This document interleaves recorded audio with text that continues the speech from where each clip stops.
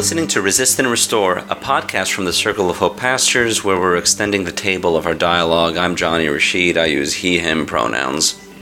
And I'm Rachel Sensenig. I use she, her pronouns. I'm Julie Hoke. I use she, her pronouns too.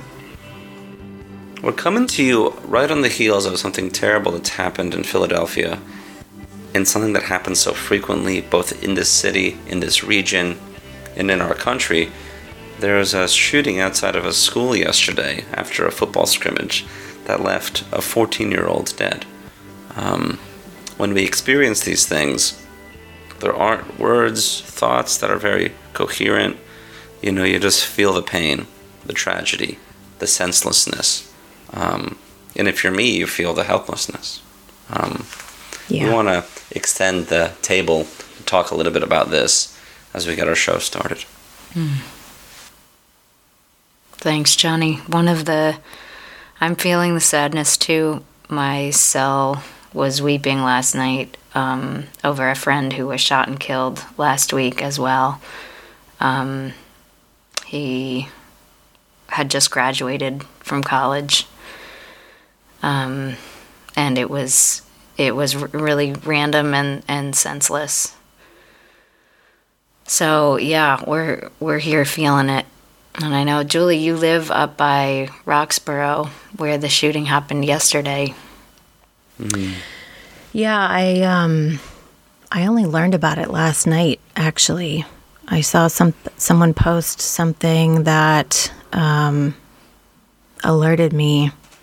And, you know, I was in the midst. I had my cell meeting last night, so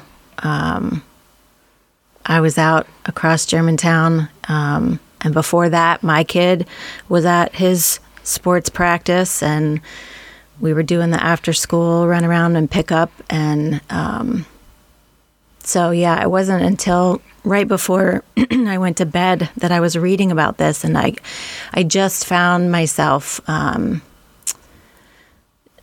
just kind of reeling to absorb the reality yet again of another shooting, and just thinking about these kids coming off of a football scrimmage, you know, walking off the field, heading home. There were 3 high schools involved. There playing one another. I haven't heard anything about any details of suspects or motive, but it doesn't even matter. Like, I just can't wrap my mind around what drives this kind of violence and the devastating impact of the loss of life. It's final. It's done. It's over. This kid, this 14-year-old, you know, my 14-year-old was just getting picked up and coming home too. Yeah. I woke up wanting to text Rand. I still am going to do that. He's the leader of our Peacemaker team, and he's getting us started on a new initiative this year that is a very long-term project, but it's organizing to stop the flow of guns from illegally reaching the streets of our region. And I'm just so thankful for this new effort among us. I know it's one small ray of hope in this picture of ongoing grief and loss, but I'm thanking God for it right now with you all, because it does feel so big, and it's really easy to feel helpless and hopeless about the prospect that you could just walk down the street and be in a gunfight. But if we can kind of get to the source of the market and where, like, and how people are profiting off of this violence, it's something we can do. Julie, I know you're on the team too. Could you tell us more about it? Yeah, I think that helplessness you talk about is like the most human response in the face of devastating gun violence that just continues. There's always another story. But the folks who gathered with Rand to talk about this, we're asking the question, what can we do? Because that sense of helplessness could leave us all just to sort of turn off or look the other way or just keep moving as if there is nothing we can do. And we're asking this question of like, what else is behind? Like I said earlier, I can't wrap my mind around what's behind this violence. Actually, we can. There is research and data out there that show just how big the industry of the gun industry is, and that this violence is a result of supply and demand, and that the flow of weapons can be tracked and interrupted. And so rather than focusing, so much of the news really highlights, community gun violence and the shooter or the victims and the criminal justice system, etc. This is a space where Rand is leading us to make some space for asking these questions of like, but beyond that, before that, is there a way to interrupt gun violence by interrupting the flow of weapons so that access is limited? Because this kind of violence doesn't happen everywhere around the world, know? So that's where we're at. It's just the beginning, like you said. We're looking for people who know more about this than we do, who are already involved, who we could partner with, or who would want to partner with us. But And we're encouraged by a small victory, actually not so small, a victory that we were part of a few years ago when when we protested at one of the gun shops in Philadelphia, Coliseumos, that was illegally distributing guns, and that shop was shut down when the owner would not agree to abide by the law. And so we've identified the gun shops in Philadelphia that are still doing this illegal practice. And we want to go after it. And I simply ask people to follow the law, which I think is not saying much, but it could prevent the flow of mass amounts of guns on the streets if we can interrupt. And I just want to call attention to the movement of prayer too involved here, because one of our friends wrote to us this week and thanked us for telling a story on the last podcast about how we're leaning into prayer. Our friend Sony, in particular, is a leader in our congregation, and I told the story about how she prayed for me, and it was really meaningful and encouraging to me, and she's been doing that in our Sunday meetings for others who want prayer. And so I guess I'm mentioning here because let's not underestimate the power of God, the power of Jesus to come alongside us in this effort to stop violence in our city, in our region.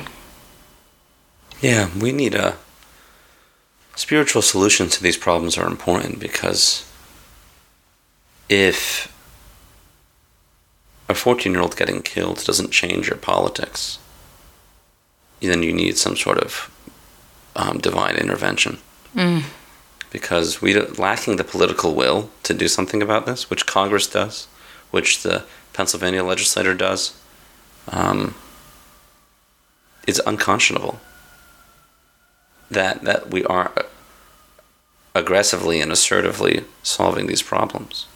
Some people talk about like more law enforcement in terms of like catching bad guys, but police are violent too. We only have violent answers, right? So need a transformation for how we function. Access to guns is a huge part of that. But what we do with the guns, how we respond, why this happens so much, there's a lot of factors there, right?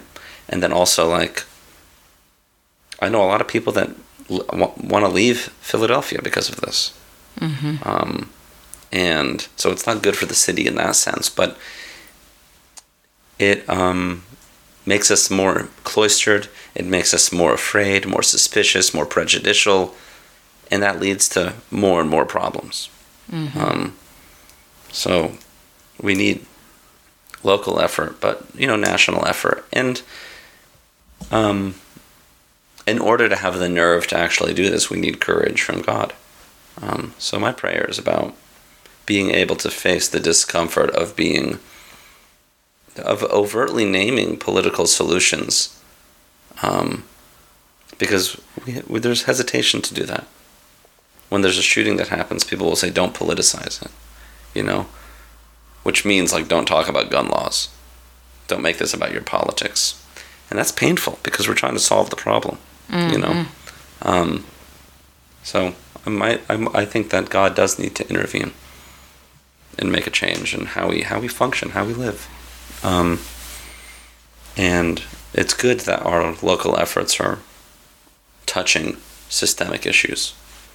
Because like the kid that got shot yesterday, we need to obviously protect our kids immediately, but it's just not. It's such a bigger issue. It happens all the time. 23 children in Philadelphia this year had been killed by guns. So that's horrifying, and hundreds more wounded. Children. Like if your society can't protect kids from getting killed, it's a failed society. So we really do need God to intervene and to change how we think about the world and change our own hesitation around what could be plain solutions. Lord, hear our prayer. Yes. Do you think God looks at so May 24th was the Uvalde shooting that occurred, and the day after that I quoted something from Amos.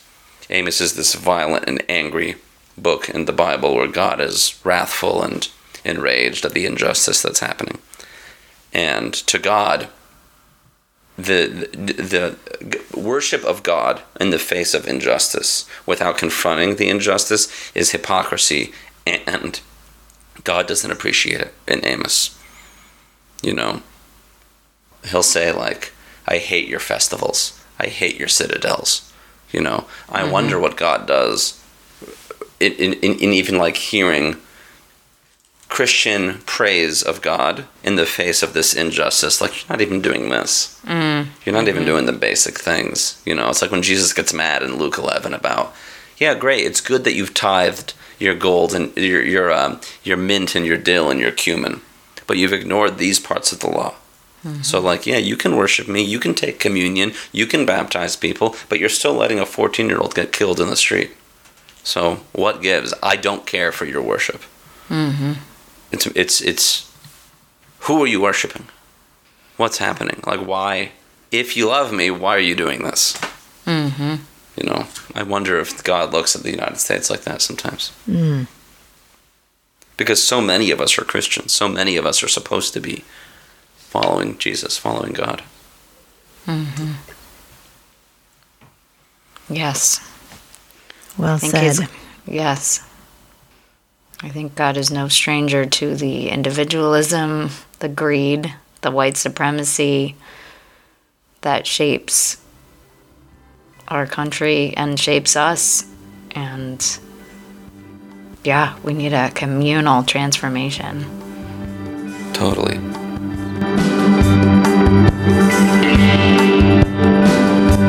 Thanks again for listening to our podcast.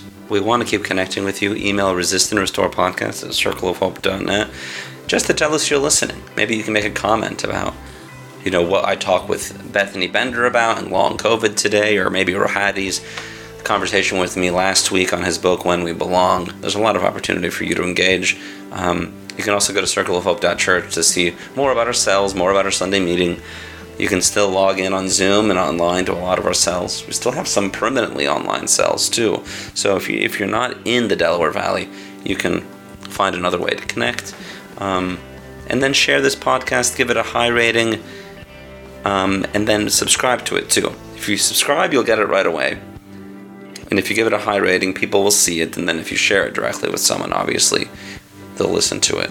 We're looking for people who are looking for what we're doing. And you can help us find them.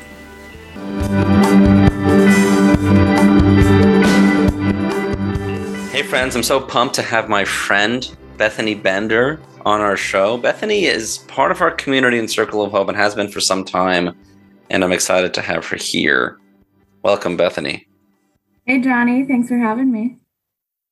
Bethany has been on our show before, actually, and you might be the first repeat guest. I don't know. Oh, wow. An honor. We had you on a few years ago right at the beginning of the pandemic because you contracted COVID-19 early on in the pandemic. Is that right? Yes. So what month did you get COVID? In March. So March of 2020. Yeah, I think that I was exposed on March 9th. I didn't start feeling any symptoms until the 16th, though, so it could have happened anywhere in between. Wow. When I was starting to work from home. So before this, I don't know if you would say you were perfectly healthy, but you were living a full life, right? And then on March 16th, you have COVID. Tell us about the beginning of that experience for you. Yeah. I think I remember saying on the show a couple of years ago that I was experiencing a lot of anxiety. And then when I got sick, I stopped being so anxious, I guess, because the worst thing had happened. And I guess when I look back now, it feels a little bit like blissful ignorance. And it feels like a really long time ago. So you were anxious about it. You got it. Well, the worst thing has happened. And now you're looking back at this relative freedom you had because you contracted COVID as blissfully ignorant. Yeah. Or, I guess positive in a way that I hadn't been before might be a nicer way to put it. I felt really positive. I felt that, I had recovered. I had gotten through this and I was going to be able to help other people out because mutual aid is something that needed to happen and began happening like a lot during the pandemic. So I think I was right on that front. But my ability to assist others was greatly impeded by having COVID and then having long COVID. So what happened after you got the virus, you got infected, and did you just experience like kind of regular COVID symptoms at first? No. So at first, the first thing I felt was fatigue when I was acutely ill, like a very deep fatigue. I did develop some of the classic COVID symptoms like loss of taste and smell, a horrible cough, aches, and then the fatigue and, headaches, things like that. Some of the common neurological symptoms. And the majority of those greatly lessened or went completely away after about 2 weeks. After that point, I did continue to be fatigued. I did notice that. And then once I started getting outside a little bit more, when it started getting nicer out, I noticed that I would get short of breath really easily. Like just walking a block or two or walking up one flight of stairs out of breath. And prior to the acute infection, I was, very active, running and biking and doing all kinds of things. And I wasn't really able to do any of that afterwards. And I kind of just chalked it up to, I got sick. It's taking some time to recover. And that was weeks after. That was weeks after. That was like May through August of 2020. And you just thought, I got sick. I'm still recovering from it. When did you know you had long COVID? Or how did you know? Yeah. So I started seeing things about long COVID probably in like May or June of 2020. And, there wasn't a lot of information. There wasn't a lot of fear about it. It wasn't very well known. I feel like until recently, a lot of people haven't even heard of like the long-term effects of COVID. But I was experiencing these things and experiencing a lot of fatigue. And so I was symptom Googling and trying to figure out what was going on. The first time I scheduled a doctor's appointment for like ongoing issues was in September 2020. So I would say that was when I was like, yes, there's definitely something wrong. I need to go to the doctor. And what did the doctor say?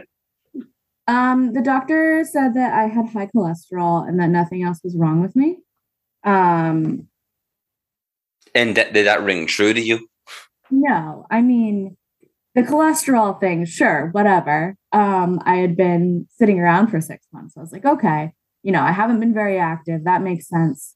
But it really doesn't make any sense to me that I'm still this fatigued and the shortness of breath is really weird. That's a real concern to me. So I was really upset with my doctor and have never seen that doctor since. So you stopped seeing the doctor. Have you found a doctor that takes you seriously? Yes, I found one quickly after that in the same practice. So my general practitioner took me seriously the first time I spoke to her. And that meant a lot to me. That she took my complaint seriously and actually wanted to run some tests and try to figure out what was wrong. That meant a lot. Awesome. And did you conclude anything? No. Well, sort of. But I spent several months going to specialists with zero answers. Did a few tests with my PCP and then moved on to specialists. But nothing was really showing up. I didn't have like visible damage in my lungs on an X-ray. I did the breathing tests well at the pulmonologist. They said, oh, your cardio is great. Like you should be totally fine. Right. And whenever they would say, your tests are normal, great. The happiness was like astonishing because I was like, I'm not happy. Yes, I don't have COPD. That's good. That's very good. But I don't know what's wrong with me. And that's very scary. It is. You're feeling all these things. The tests aren't coming up conclusive. You've had this experience where you're already tired. Your doctor isn't listening to you at first. Mm-hmm. So people who have long COVID have limited energy as it is. And then with the energy that they have to find out more, they're not taken seriously. And so that's a bad cycle. Oh, definitely. There's definitely people I think are being taken more seriously these days. Although that's not going to be every doctor. That's true.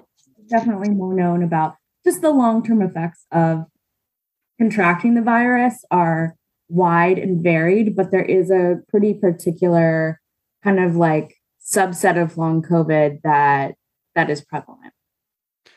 So what is long COVID? What do we know about it? Yeah. Long COVID is getting the virus and not getting better, or Hmm. briefly getting better and then getting much worse, or new symptoms, new organ damage, loss of brain matter. Uh, there are so many things that happen. People say like they have a brain fog. Is that what? Because your brain is literally you're losing brain matter. That may be one of the causes of brain fog. There's a lot of like non-specific symptoms that could be attributed to various things. But I would say that like brain fog, fatigue, joint pain, nerve pain, headaches, other neurological Mm. symptoms, muscle weakness. Those are some of the pretty common ones. So then, how did it? What are the lifestyle changes that you've made because of you having long COVID? How has your life changed? My life has changed drastically. At first it was just I wasn't exercising. Hmm. The shortness of breath and the heart palpitations. Um, but because that never resolved, and I continued to try to do everything in my life the way that I was used to doing it. I was doing yoga and working from home full time and, still trying to socialize over Zoom. And I wasn't able to keep that up. Um, Things started getting worse. It definitely caught up with me that I was not resting and just doing nothing. So last summer in 2021, my symptoms got a lot worse, and I was experiencing a lot of joint pain, and then I ended up essentially being bedbound for most of the summer. Mm. Um, and I was still working. I was still working full time at the beginning of the summer. Um, I dropped some hours as the summer went on, and I tried to work with my boss to um, accommodate myself so that I could be able to work well. But that really wasn't working. And so in August of last year, I stopped working. Um, and eventually lost my job because I could not work anymore. Um, and so that's been a huge change. I've been working since I was 14 years old, like since I could get a work permit. That's a big part of my identity is what I do. And Yeah. it's a huge part of anyone's identity, I think. So that was a huge life change.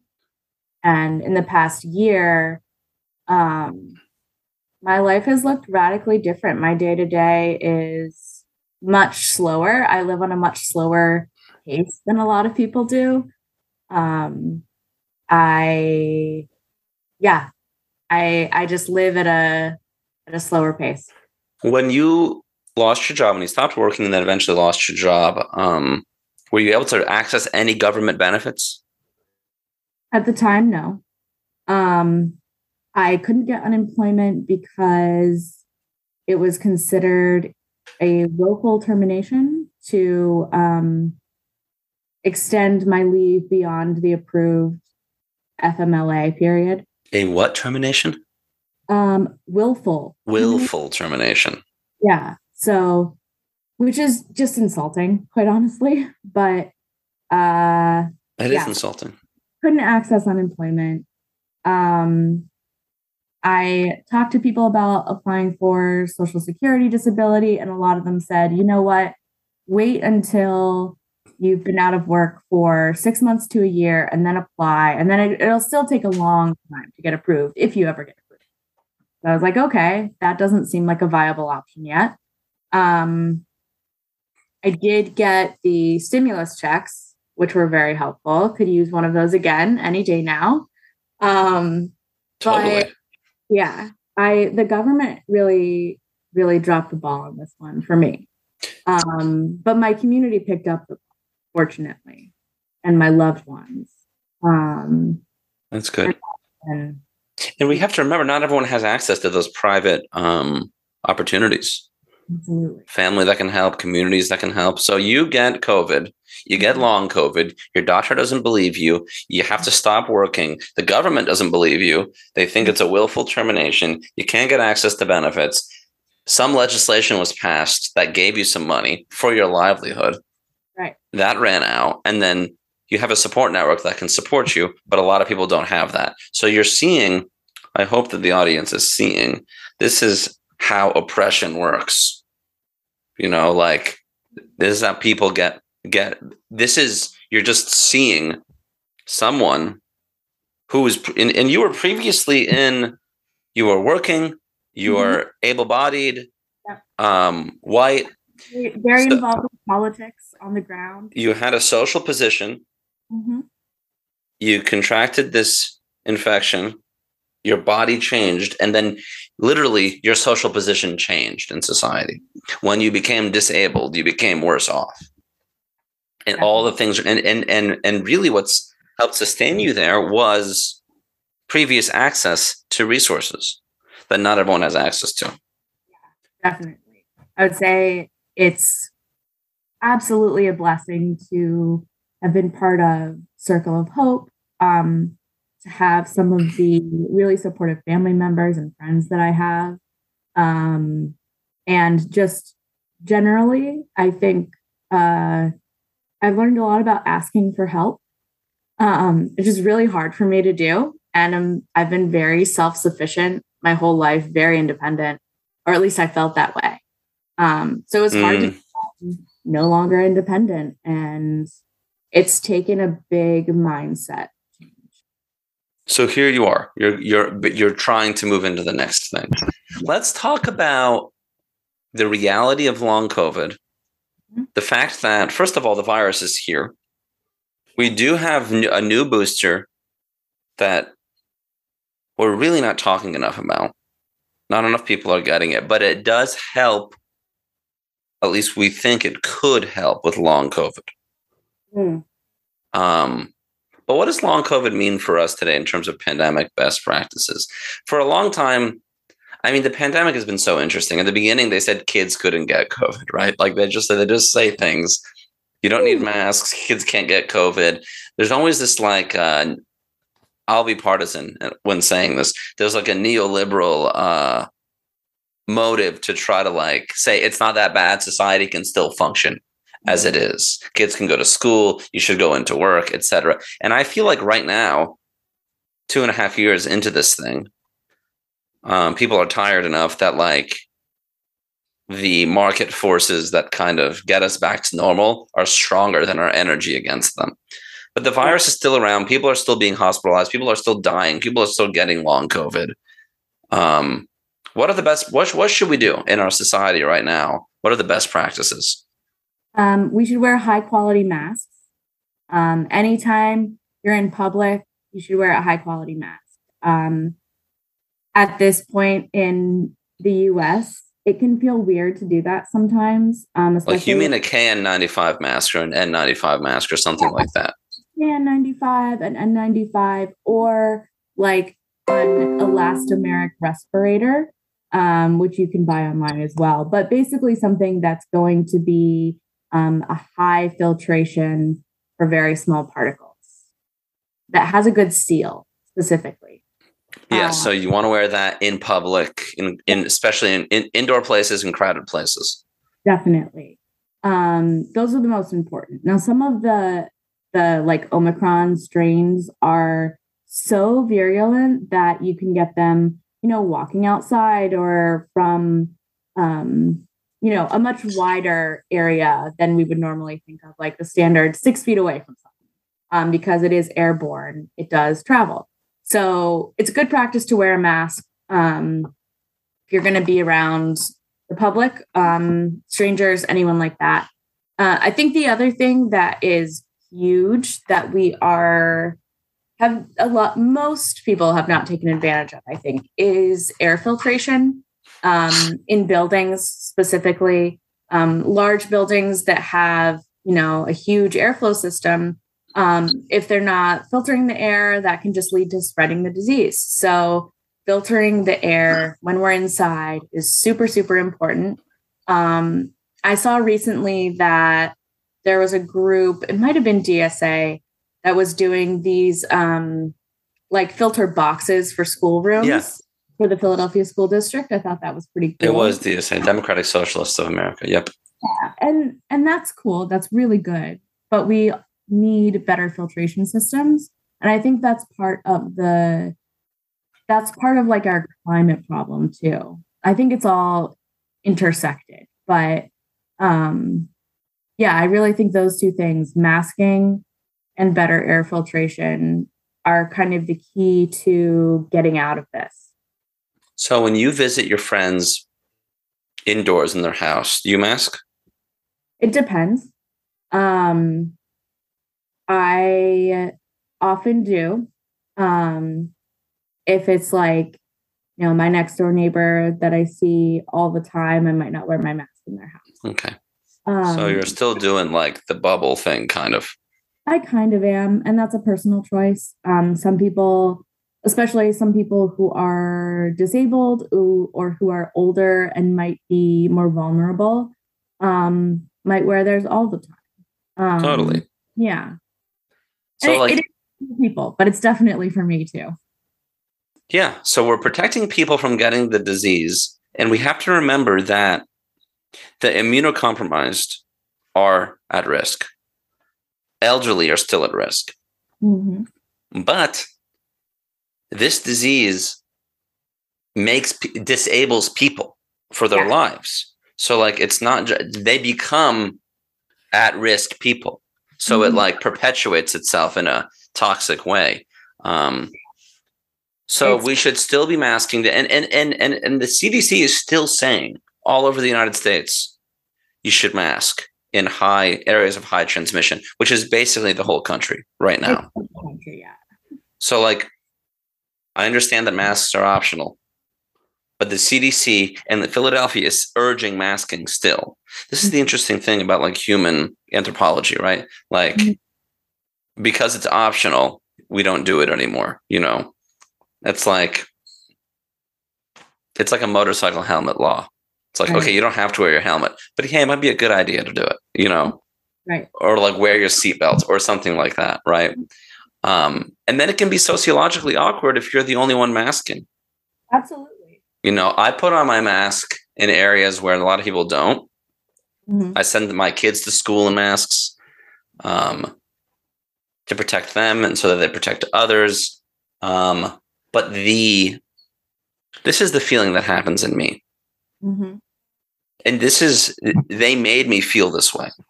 I wear a mask in a room where not a lot of people are masking, and they say, "Are you guilting me into wearing a mask?" Like, so I'm the bad guy for wearing a mask, right. And then there's pressure that we all feel. We all want to fit in. So like, let me take off the mask, and then you do that. And then all of a sudden you're creating a more dangerous situation. Absolutely. I was wearing a mask the other day in an elevator, and there was one other person in the elevator. They were not wearing a mask. And they said, "You're still worried about COVID?" Did you know this person? No, I didn't know this person. Oh, wow. You have no idea. You have no idea. So what'd you say? I said, you know what? I have a really weak immune system. I spent some time in the hospital this year, and I'm not trying to go back. What'd they say? They said nothing. And I think that, I don't know, maybe they thought I was trying to make them feel guilty, but I just made it about me. That's good. And I just hope that they saw like, oh, this like young, seemingly healthy person has something that would make COVID really harmful for them. So I want people to do that. I'm happy to share that with them. It is difficult, like in a social setting. Totally. When other people are not. It's really hard. Yes, it is. And so like in our community, at our congregation, we urge masking. Mm-hmm. But the culture in the space is everyone masks. Mm-hmm. And so like there's a bigger sociological force that is saying the norm here is we mask. Right. It's hard to disrupt that in other settings, and we have masks available for people when they come in so they don't feel left out or they don't feel, because not everyone does, so we still want to, and you have to be vaccinated too. So you're saying mask everywhere. And I think getting vaccinated is a given in what you're saying too. Yeah. I mean, for some people, there may be reasons that you are not able to get the vaccine for whatever reason. My point of view would be that you should. But I'm less a vaccine pusher as opposed to a mitigation pusher. Okay. Because COVID has become more and more immune evasive, it's harder for the vaccines to work, basically. But very pro-vaccine. I've gotten them. And we want them to get updated, and we want them to, once a year, because it so readily changes. Yeah, your flu shot and your COVID booster, you can just get them on the same day. The last booster for me, I had absolutely no symptoms from it, but my flu shot hurt like hell. So I don't know. I got them both at the same time, and I didn't feel great. So I don't know what did what particularly. Yeah. Let's talk about long COVID COVID in general is teaching us about a lot of things. Like, for example, yesterday there was a 3 alarm fire at a junkyard in North Philly. Junkyards are often in poor communities where people are already suffering. There's more disabled people that are affected more by lack of access to all sorts of things, but medical care, particularly healthcare in particular. My kid has asthma or close to asthma. So I told her, hey, I'm just looking at the sky. It's like billowing, right? And I'm like, hey, if you feel, pay attention to your breathing, because I'll give you the medicine if you need it. And now I'm paying attention to things like air quality. Yeah. And I'm paying attention for the first time about air quality, like even like cooking indoors, I'm thinking about air quality. There's all sorts of things that are like, because we are now thinking, at least I am, holistically about healthcare and about air, respiration, these things.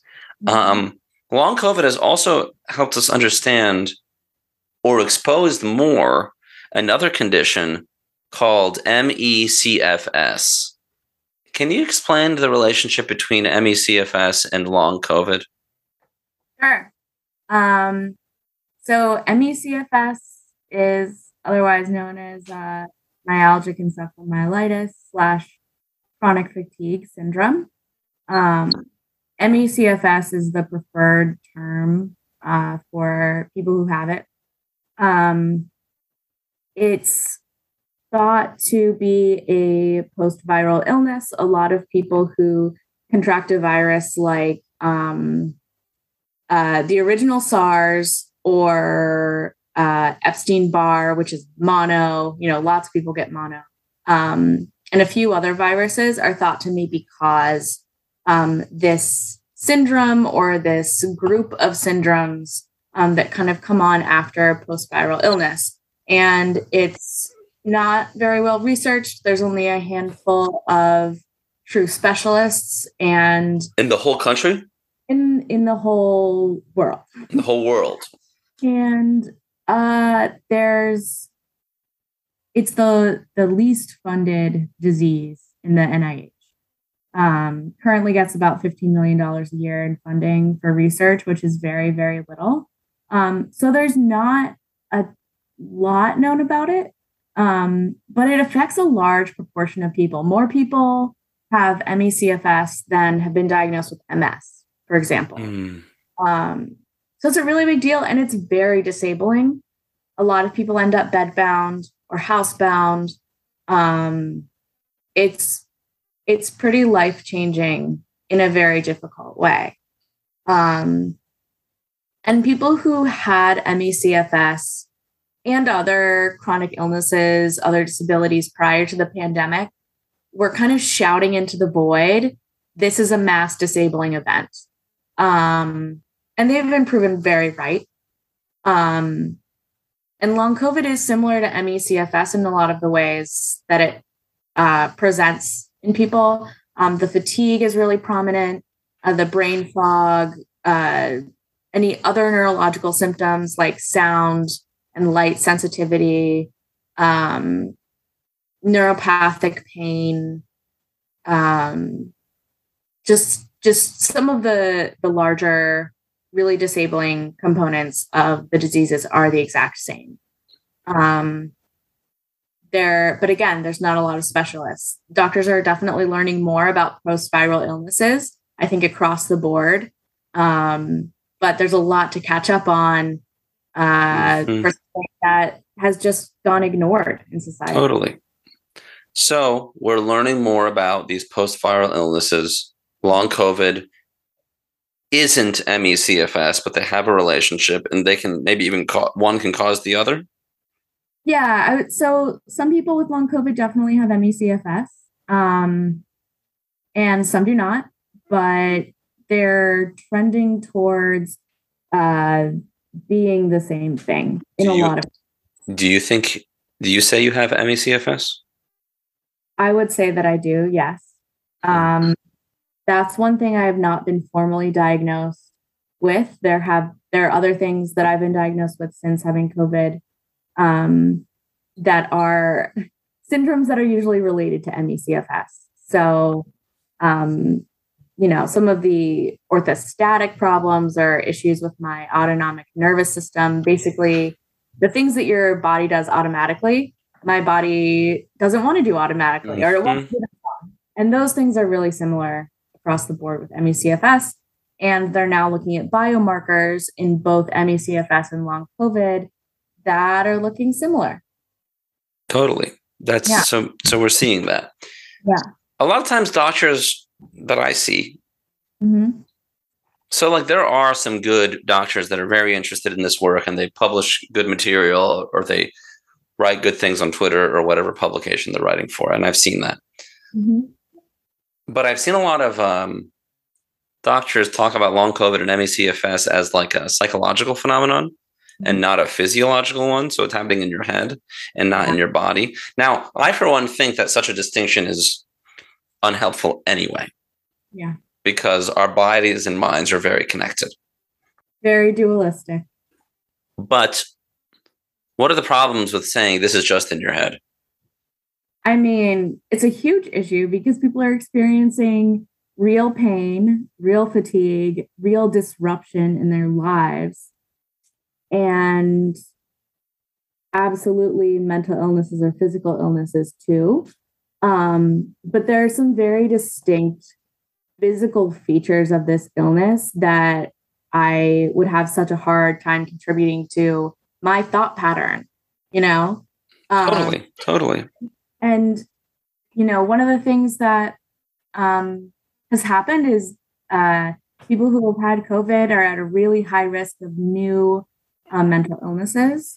And my theory is just my theory, but becoming chronically ill is very depressing. And if you don't have something going on, I don't know what's actually wrong with you because it's depressing. It causes anxiety. It can cause so many new issues with your mental health just being ill. So I think there's definitely some connection, but it might be more abstract. There are biomarkers now that we've found. What's a biomarker? Yeah, a biomarker would be something that shows up in a test. So if all of your tests are coming back as not showing anything, they're coming back negative, then for medical doctors in the United States, there's really nothing they can do for you.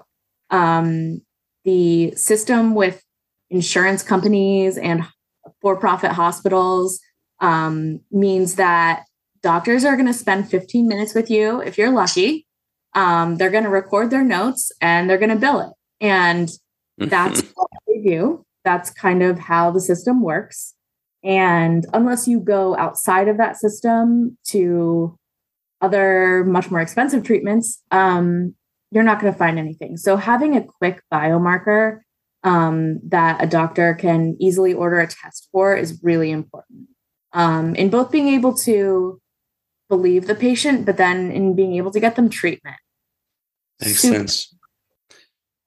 Believing the patient, there's physiological symptoms. There can also be psychological ones, mental health ones. It's all connected. And from my perspective, like you're saying, it's important to believe what people are going through. In our communities, when doctors don't, it undermines trust in medicine and the pharmaceutical industries and so on.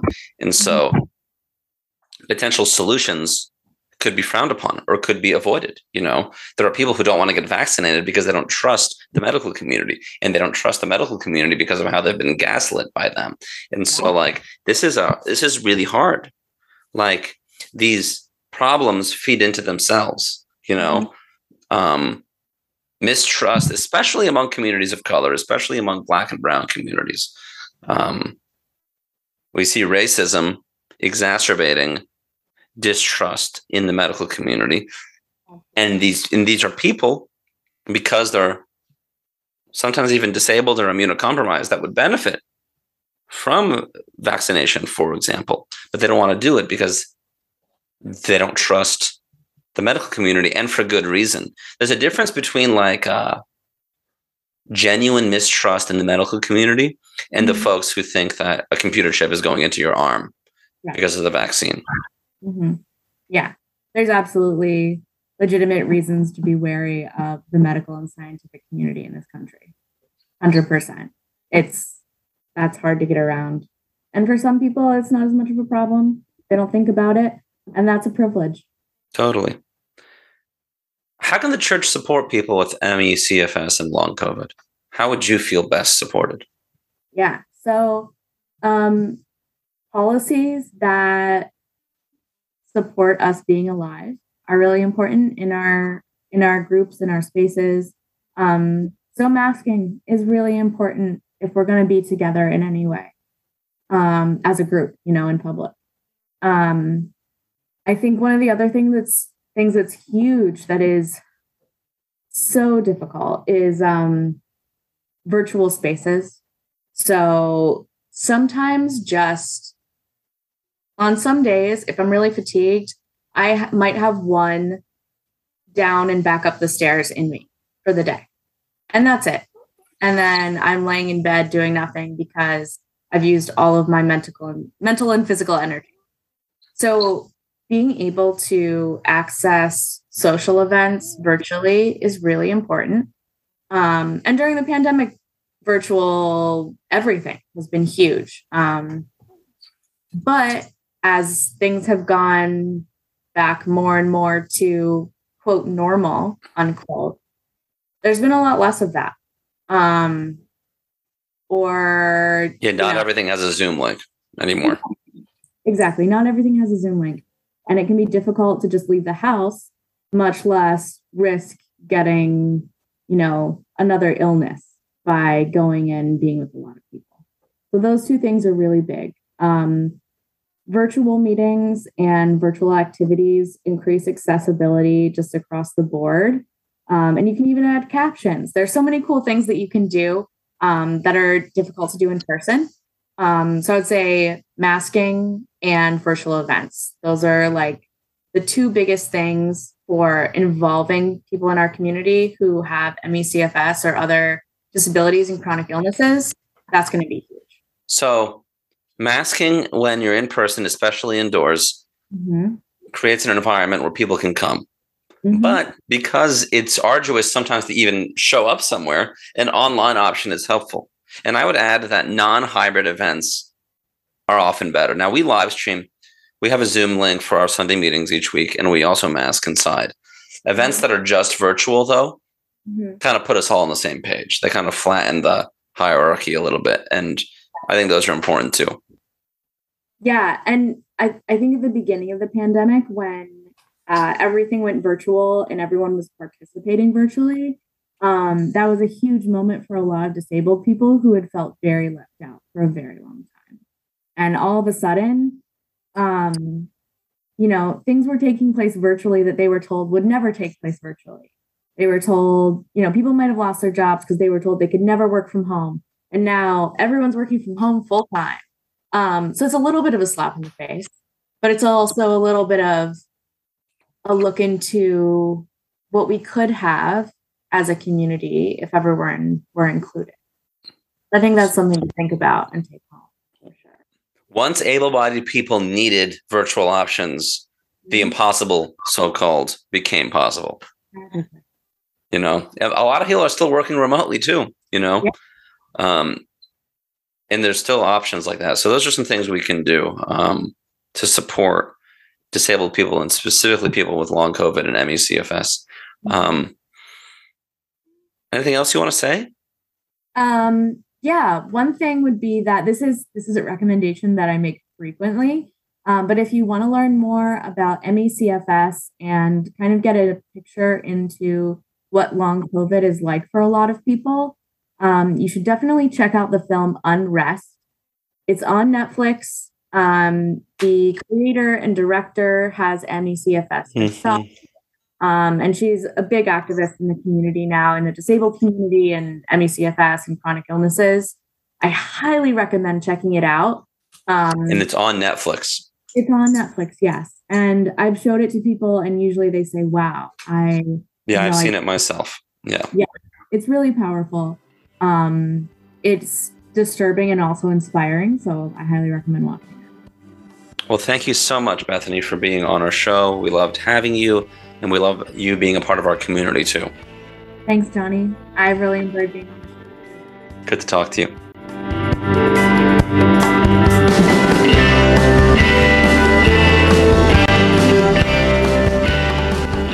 Thank you, Johnny and Bethany.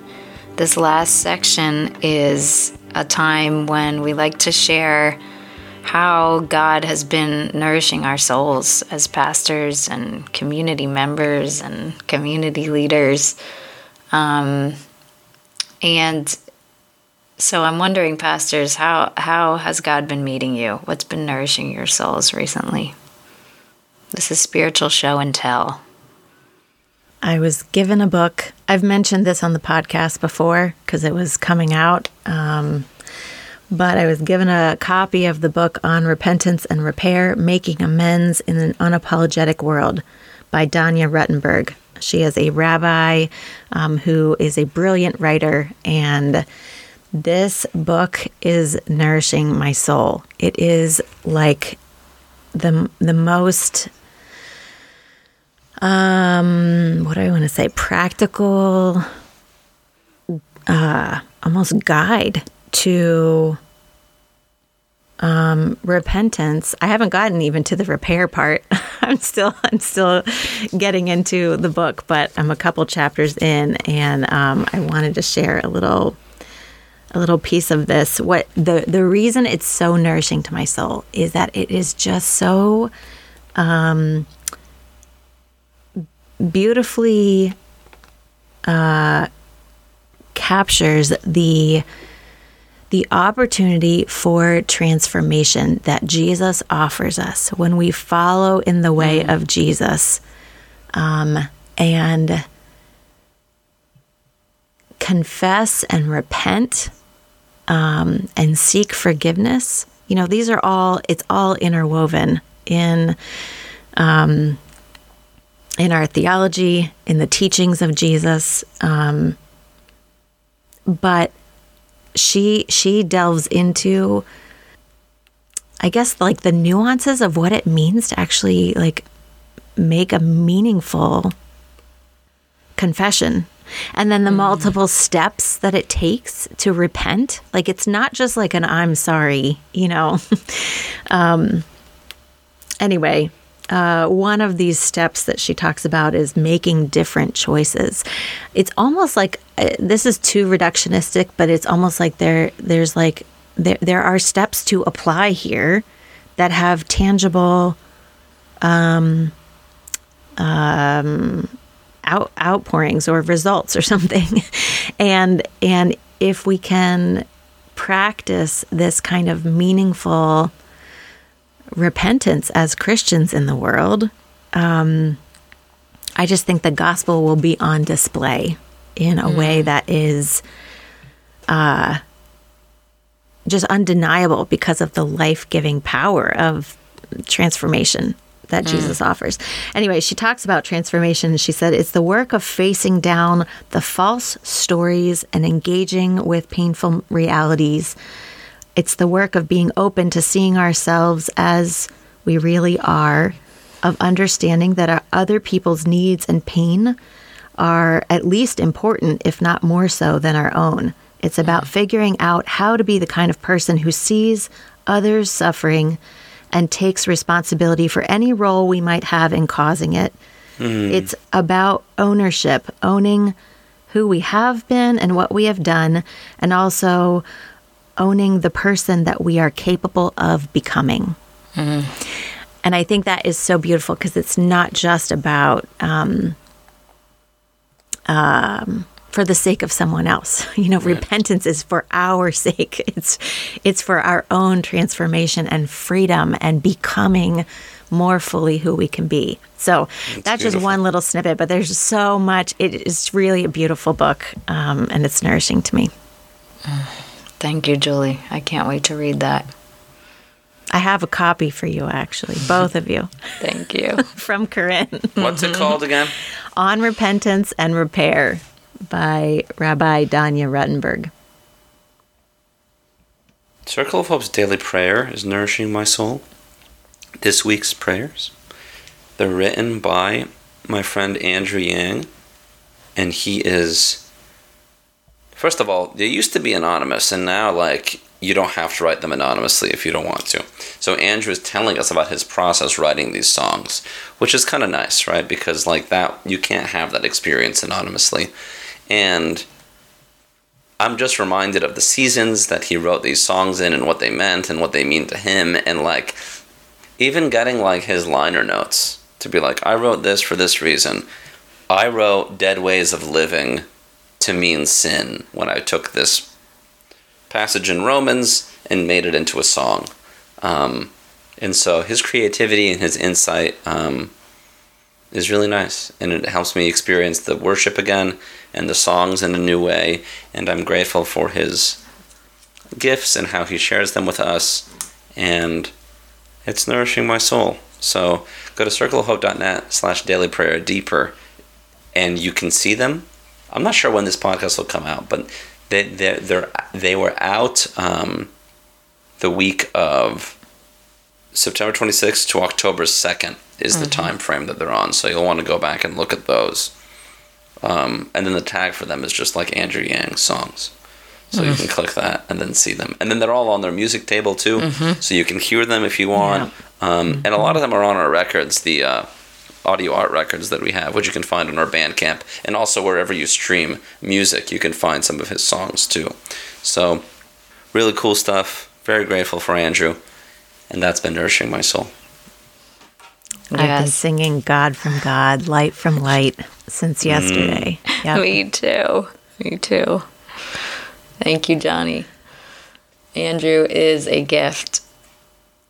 A book has been nourishing my soul as well, and really more than a book. I feel like this author, Reverend Dr. Barbara Holmes, and the Holy Spirit are pastoring me as I work through this book slowly. But it's called Crisis Contemplation, Healing the Wounded Village. And Barbara Holmes wrote it during the pandemic as a response to, how we're in the middle of this crisis that is calling us to deeper healing. And I'll just read the description here. Focusing through the lens of BIPOC peoples, the Reverend Dr. Holmes explores communal, contemplative experiences and the resulting traumatic wounds which manifest across generations. A deep look at healing through memory and story, culture and ritual leads to envisioning of different futures through liminality and bio-spiritual resurrection. So I just appreciate her depth so much, her faith in God and the person of Jesus, and how she's calling us all to healing of wounds, and it's helping me to. It's a very communal healing that she's calling us to, but involves this personal work. So she's got these questions at the end of the chapters that are asking me to go like into my own history and experience to do the work. And I'm just really grateful for her and her work. Gives me hope. Well, thank you for listening. Thank you for being here with us. And if you have comments, questions, stories from your own experience, we would really love to hear them. We are so encouraged by any kind of talkback. So please write to us at Resist and Restore podcast at circleofhope.net. Thank you, Johnny. And join us next time. God bless you.